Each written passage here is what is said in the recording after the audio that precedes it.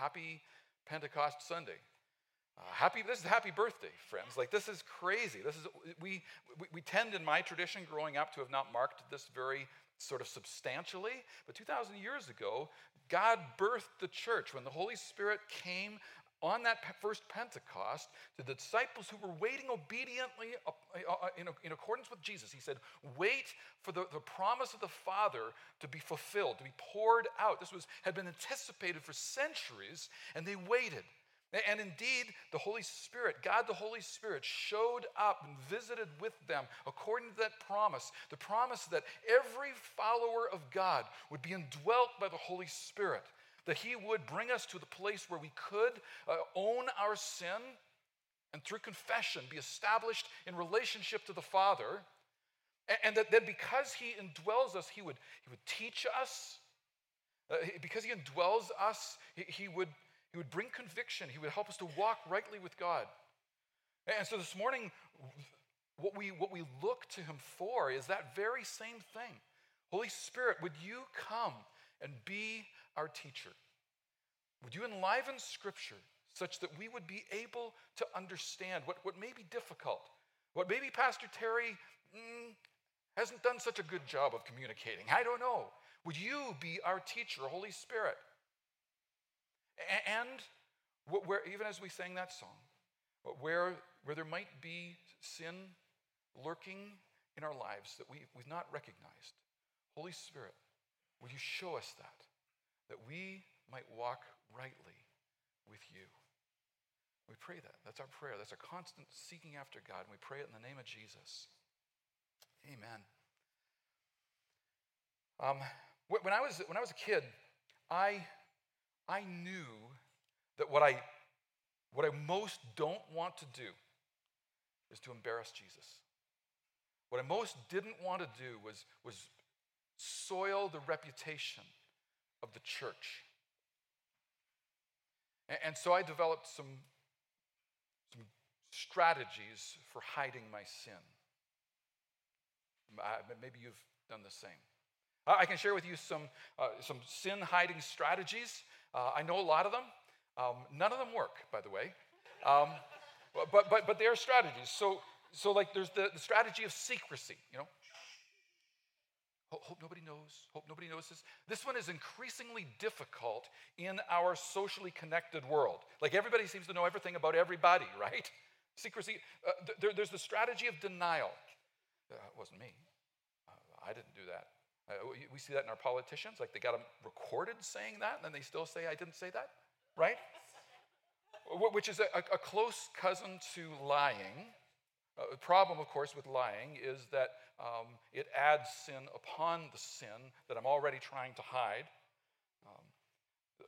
There's avoidance, try to be. So here's what I mean by avoidance. It's maybe a close cousin to two-faced duplicity, where I'm one way in one situation or with one group of people, but I'm a different way in a different situation, in a different group of people. Kind of a chameleon. I can kind of blend in and be whatever the situation of the circumstance and the people that I'm with require me to be. Does your outside agree with your inside? Is what you say and do, is it in alignment with what you think and believe? And the answer is yes, it is. And this tells you a great deal about what's really going on inside, about what's really going on. When we work strategies to hide, we end up engaging in what's called hypocrisy. And this is kind of the heart of the issue that we're going to attempt to get at this morning. Hypocrisy means to pretend to be something that you are not. And Jesus accused these religious leaders, we're going to read about them in just a moment, of this kind of play acting, hypocrisy. And this issue that Jesus exposes in them is an issue that needs to matter to you and me as well. And so this morning we're going to try to get at the heart of this matter. The heart of the matter is this: are you following Jesus, or are you just pretending, play acting? Now, let me pray for us, and then we're going to open God's word together. Lord Jesus, Lord Jesus, would you lead us in this discussion this morning? And Holy Spirit, as we've already prayed, would you teach us and help us understand and help us see what we really need to see? And Holy Father, we long to be in right relationship with you, and so we thank you that you have purposed to make that possible. And we thank you for your guidance that we're going to receive here this morning. And in Jesus' name we pray these things. And all God's people say, amen. Amen. Matthew chapter 15 is where we are this morning. Matthew chapter 15, starting at verse 1. It'll be on the screen behind me. I'm in the New International Version if you're looking it up digitally. This is the word of the Lord. Then some Pharisees and teachers of the law came to Jesus from Jerusalem and asked, "Why do your disciples break the tradition of the elders? They don't wash their hands before they eat." And Jesus replied, "Why do you break the command of God for the sake of your tradition? For God said, 'Honor your father and mother, and anyone who curses their father or mother is to be put to death.'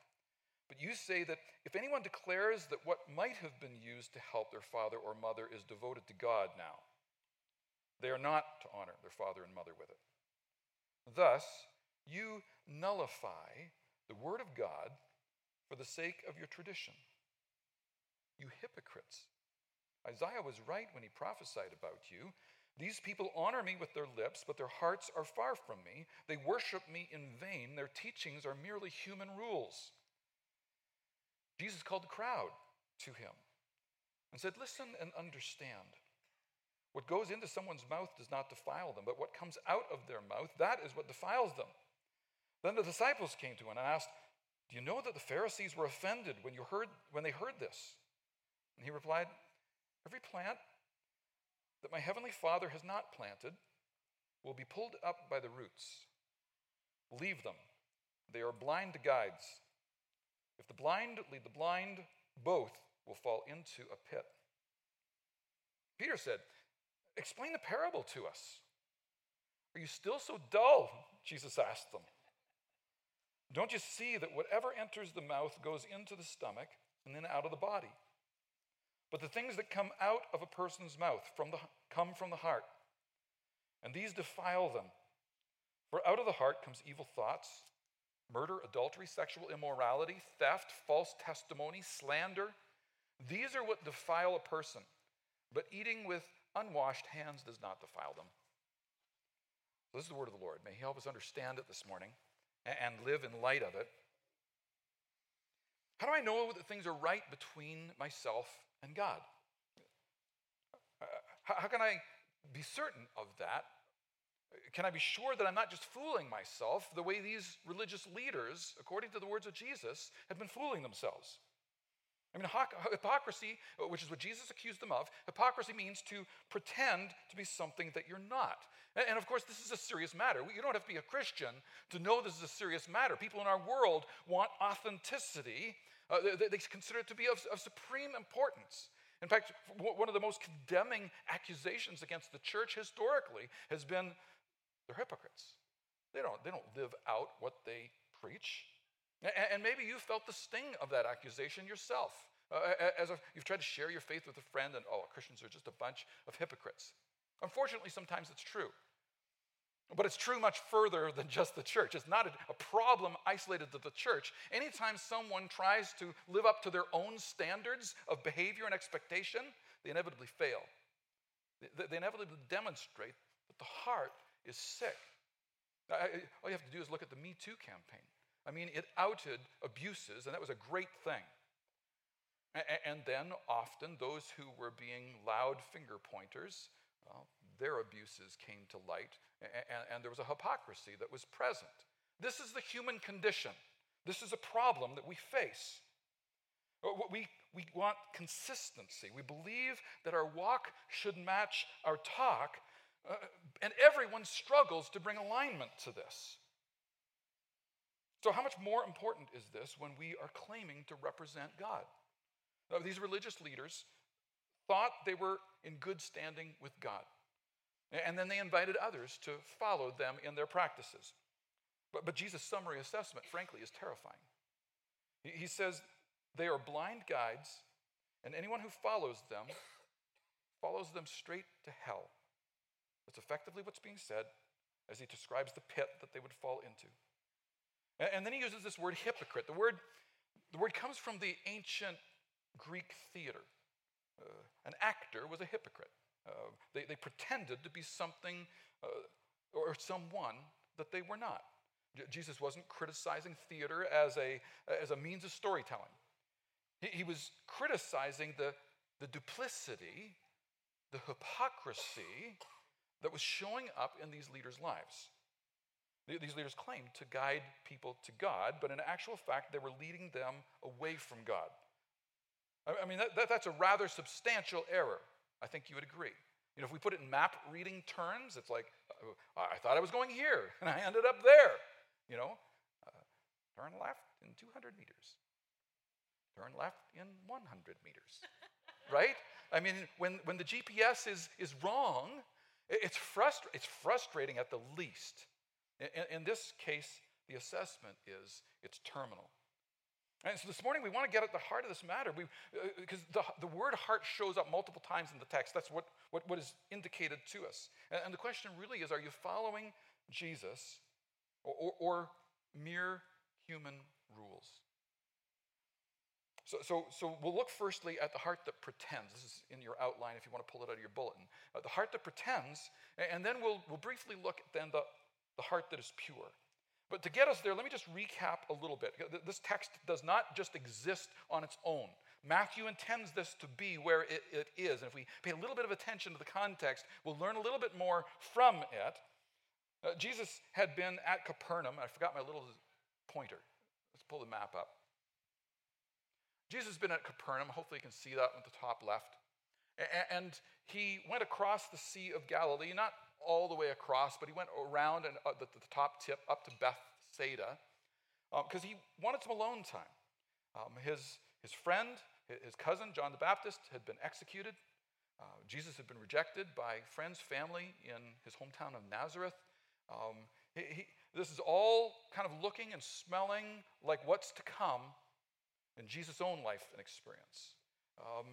And he gets away, but the crowds follow him, and they come. He has compassion on them, as he so often has said in the text about his disposition toward the crowd. He has compassion on them, so he teaches, and he heals them. And then it gets late in the day, and the disciples said, send them away, and he says, look, you feed them. And Jesus enables this incredible miracle where they feed them. And then last week we looked at how he sent them away. He said, get in the boat, go across the lake, sent them across the lake. He stayed, and they end up like for hours stuck in the middle of the lake. It's like these contrary winds just refused to relent. And then Jesus came walking out on the water to them. And eventually he and Peter got back into the boat and they worshiped him.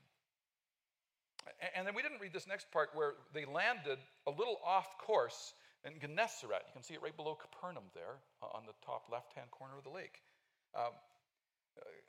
And there was this extraordinary experience. I wish we'd had time to kind of go there too. But these were good-hearted soil, good soil-hearted people. Like they responded. They go, they tell everybody, Jesus is here, come, they bring everybody. They listen, everybody's healed. They were all reaching out to Jesus. Matthew's been illustrating this kind of good-hearted soil versus hard-hearted soil as we've been going along. People in Nazareth that rejected Jesus, Herod, hard-hearted soil, clearly. Gennesaret, this group that clearly respond generously, good-hearted soil. The disciples, we kind of expect them to be good-hearted soil, but sometimes thorns are showing up. Sometimes they're a little shallow. Jesus here says, are you still so dull? Right? But there's hope, right? Because if we follow this narrative along, if you've done that, these guys, they become rock stars. Like they become followers of Jesus, and God uses them so powerfully and wonderfully. Like they just keep growing, and increasingly they become this good-hearted soil they've longed to be. So when you find thorns showing up, don't despair. Don't despair. God's not done with you yet. God's not done with me yet either. Matthew's been illustrating this, and now chapter 15, and these officials from Jerusalem show up. What do you think? Good-hearted soil? Hard-hearted soil? Kind of obvious, right? They seem to have been sent to check up on Jesus, but actually Jesus ends up doing a checkup on them. You ever gone to your doctor for checkup? Dr. Jesus' assessment of these men was that these serious-minded religious leaders have a bad heart. In fact, the condition was terminal. This was going to kill them. And Matthew's inviting us to observe. He's inviting us to learn. And then he's inviting us to make whatever course corrections we need to be making in order not to follow in that kind of path, that kind of trajectory. Because we might, on the surface, be like the people of Israel, and we would look at these religious leaders and say, how can they have spiritual heart disease? I mean, they eat all the right spiritual food, right? These guys know Scripture. You know, these guys get all the right spiritual exercise. They talk about faith. You know, they're in the community. They're active. They're spending time praying. How can they have missed this? And yet Jesus' assessment is that they're pretenders. They're only acting the part. They're only kind of just doing enough to get by. Their spirituality is not real. Jesus' assessment is they're hypocrites, so don't follow in their ways. But if you want to understand the problem of their ways, you've got to understand the heart that is under all of this. So we'll call that this morning, we're going to call that the heart that pretends. Now we say, well, what is a heart that pretends? Well, fortunately, Jesus spells it out for us. Verse 3 through 6, they put tradition and popular thought above Scripture. Jesus replied, why do you break the command of God for the sake of your tradition? For God said, honor your father and mother, and anyone who curses their father or mother is to be put to death. But you say that if anyone declares that what might have been used to help their father or mother is devoted to God, they are not to honor their father and mother with it. Thus you nullify the word of God for the sake of your tradition. They nullify the word of God. They cancel out the word of God. Like they diffuse the intent and the power of Scripture in their, God says, but we say, kind of treatment. And we've got to examine this closely because there's a heart thing that's going on here underneath this. The question is, am I willing to hear what God says even when I don't like it? Like am I willing to live in such a manner that I live under Scripture, that it becomes the filter through which I process life? And even when it seems to cut across that which makes sense to me, I'm going to come back to it and I'm going to give it priority in my life. Am I willing to hear what God has to say, or am I listening to mere human teaching? So these religious leaders from Jerusalem came seeking out Jesus, and they criticized Jesus' disciples for this whole hand-washing thing. Now, this is nothing about germs. As moderns, we kind of read that back into it, right? This was not about good sanitary practice. This was a ritual act that was intended to demonstrate spiritual purity. Look how spiritual I am.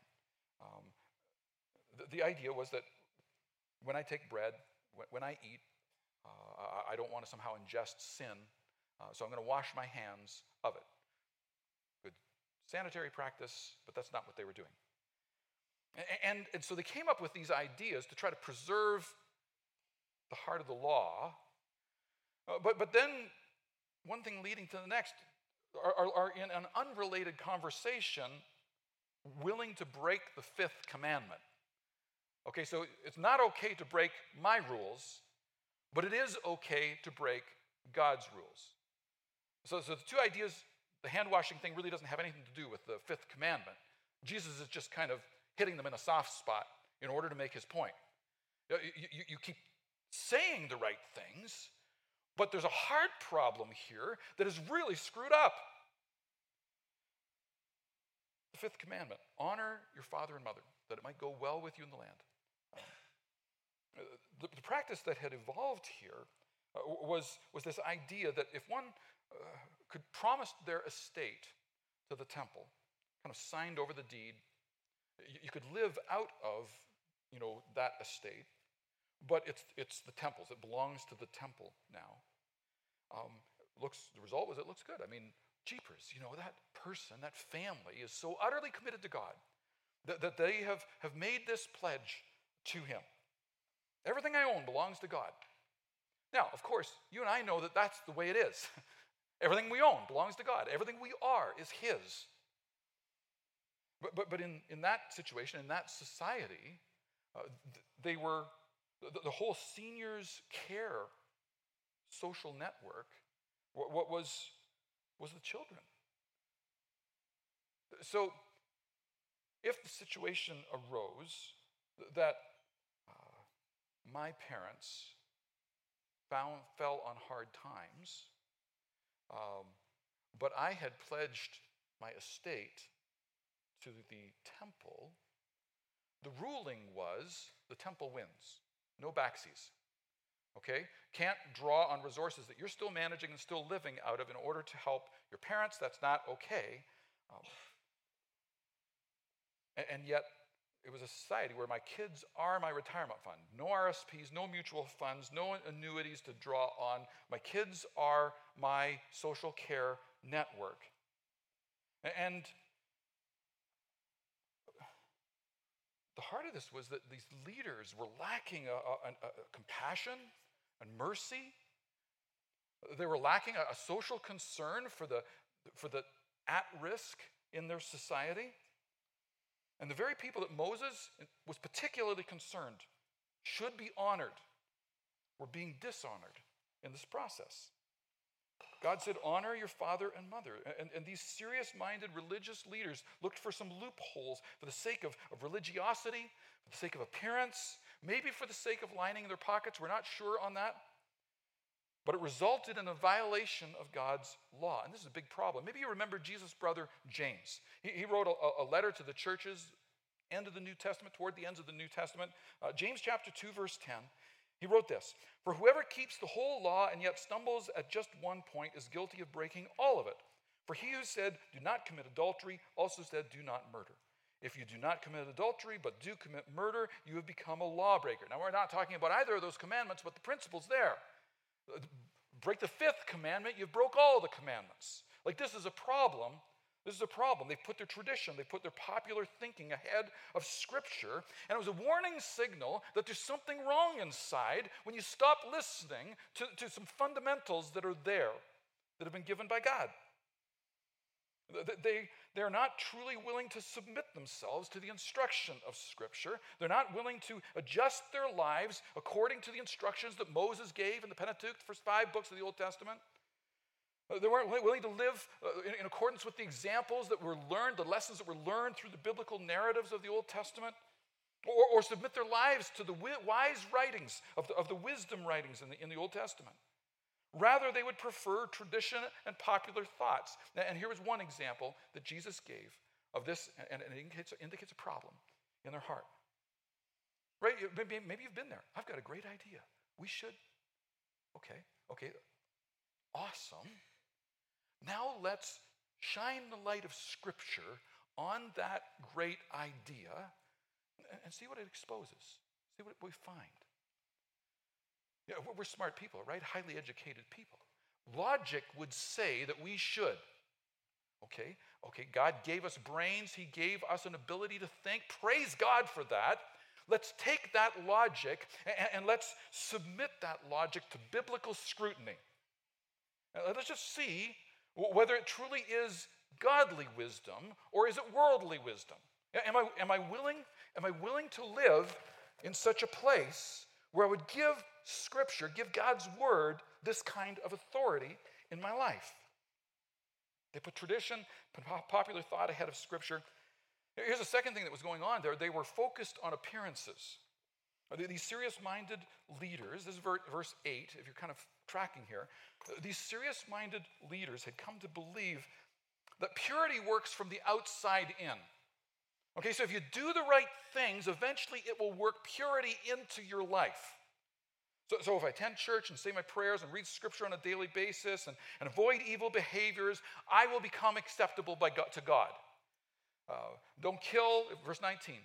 Don't kill anyone. Don't sleep around. Don't steal or lie or slander. Kind of tick the boxes, and you're good to go. Now that list comes straight out of the Ten Commandments. But Jesus says the problem here is that these things come out from the heart. It's an inside out, not an outside in process. You're fooling yourself if you think that good behavior will work purity into your life. Good behavior needs to come out of a good heart. But as long as the heart's sick, you've got a problem. These leaders had somehow turned it around. They'd gotten it backwards. I mean, it's very common in our world today to get this backwards. Sometimes by actually the opposite, right? Maybe you've heard it said, maybe you've said it yourself. It's what's inside that counts. Which what we mean is the external really doesn't matter. It's what's inside that counts. Now,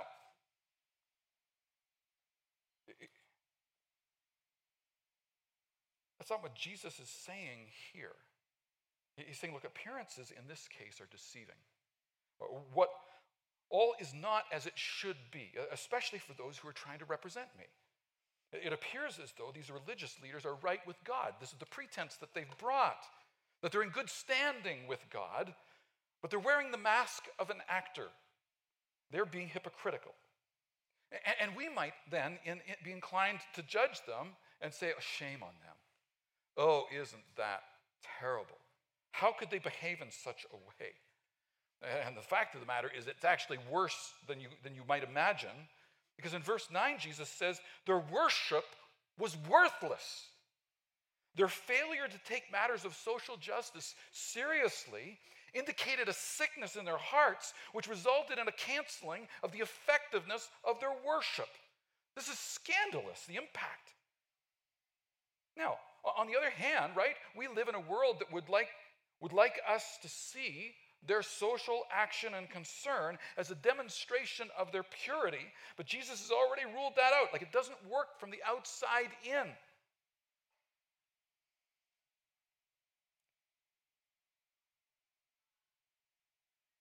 Jesus invites us to behave in such a way that it's come from within. It's come from a heart that's been changed. Saying the right things, claiming to worship God, but never engaging in care for the vulnerable or the exposed or the needy. I mean, this becomes a commentary of the heart. The concern that should be there when we find ourselves uninterested in these conversations has got to be an examination of our own heart, saying, am I at risk of a hard-hearted soil here? Is that what's really going on? You know, I say that, and there's some good news coming, but I'm sorry to say, this gets worse. This gets worse because the problem is I don't even know my own heart. I mean, the prophet Jeremiah actually spoke to this. This is a text that these religious leaders would have had memorized. Jeremiah chapter 17, verse 9, he writes, the human heart is the most deceitful of all things and desperately wicked. Who really knows how bad it is? But I, the Lord, search all hearts and examine secret motives. I give all people their due rewards according to what their actions deserve. Maybe we can say, oh, I'm going to get what I deserve. That's good. That's not good. That's not good. Like, when you think about that for 2 minutes and you realize, I don't want what I deserve. I want mercy. That's what I desperately am in need for.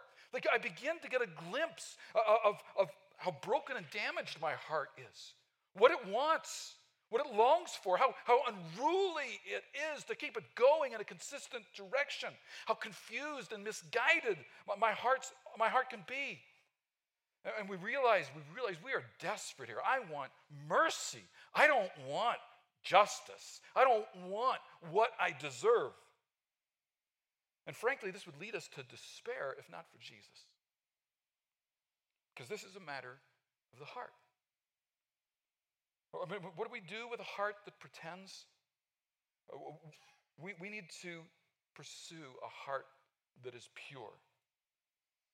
And the only way to get a pure heart is to bring the old pretending heart to Jesus. You see, the Pharisees' strategy has been tried by so many people. It doesn't work. It doesn't work trying to behave yourself into right relationship with God. Jesus called them mere human rules.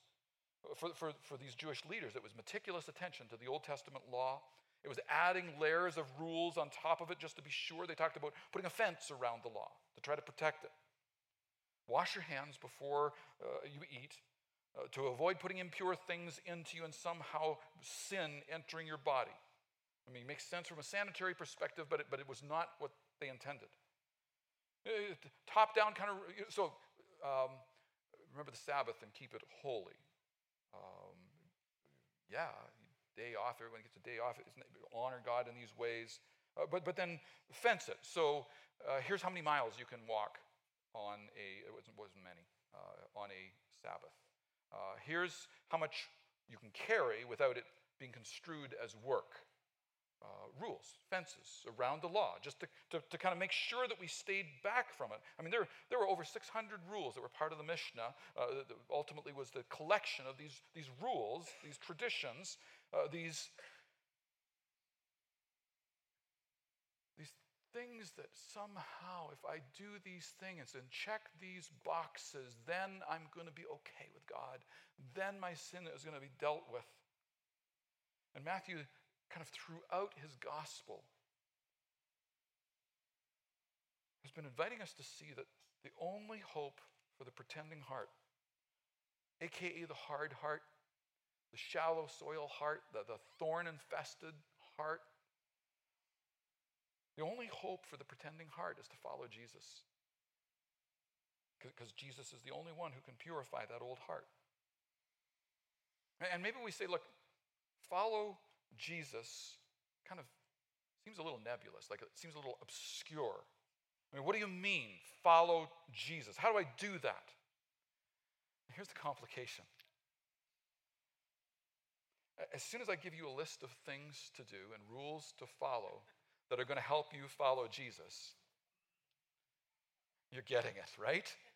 Oh my goodness. We're right back where, because the heart is wicked, it's deceitful. It just says, give me the 3 easy steps so that I can be right with God, and then I'll be good to go.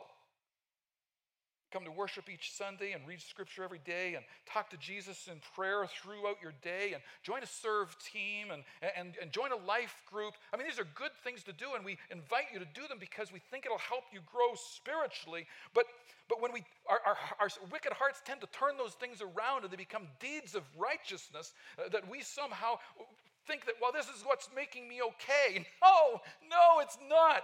Jesus is the only thing that can make you okay.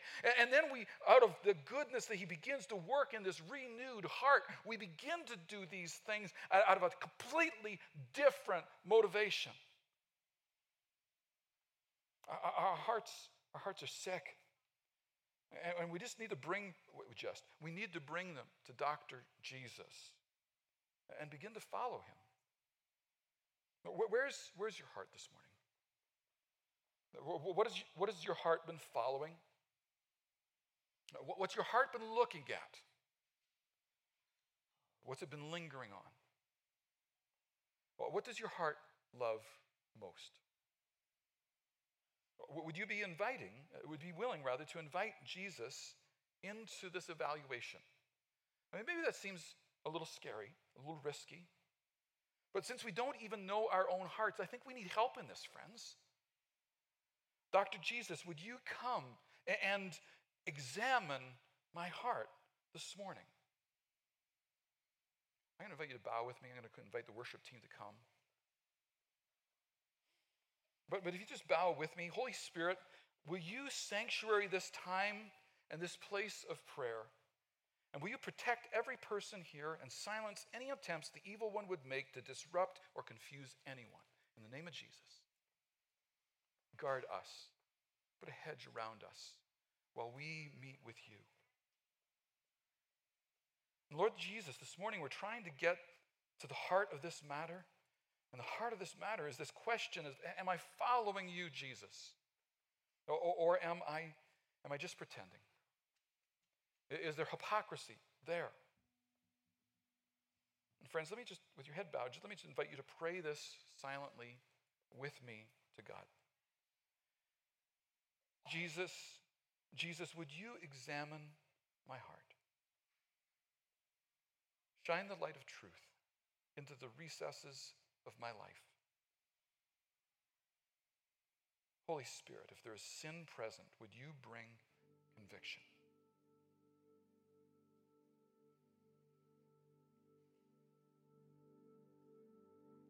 Just as you listen for his voice, a couple of words of direction. Conviction of the Holy Spirit is always specific. He will identify a specific sin, a specific action, a specific behavior or attitude. He will never bring a general sense of dread or shame. That's the voice of the evil one. Send him away in the name of Jesus. And then listen for the still small voice of God.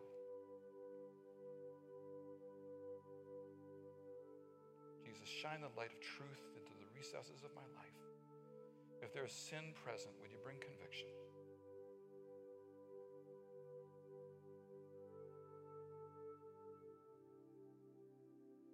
Couple of probing questions, friends. What do you worship? Where do you spend your time? Where do you spend your money? Do these things own your heart?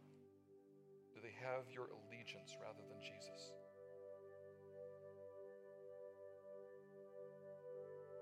What have you been trusting in to make you right with God?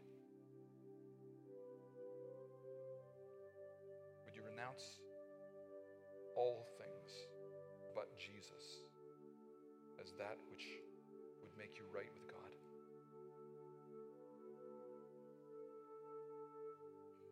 Just quietly pray this prayer between you and God. Lord Jesus, I agree with this conviction of the Holy Spirit and confess this sin. Spell it out. Be specific.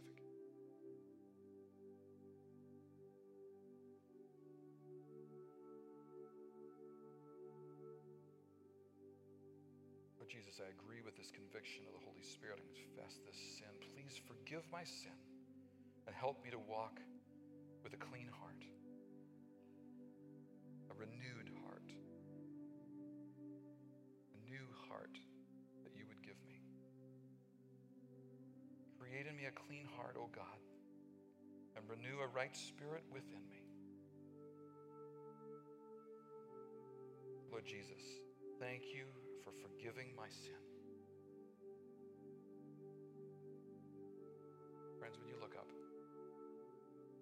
followers of Jesus, this is great news. If you confess your sin to God in the name of Jesus, you are forgiven. You're forgiven. He has removed the guilt. He removes the shame of sin in your life. He takes it away, and you are invited to hold your head up and follow Jesus.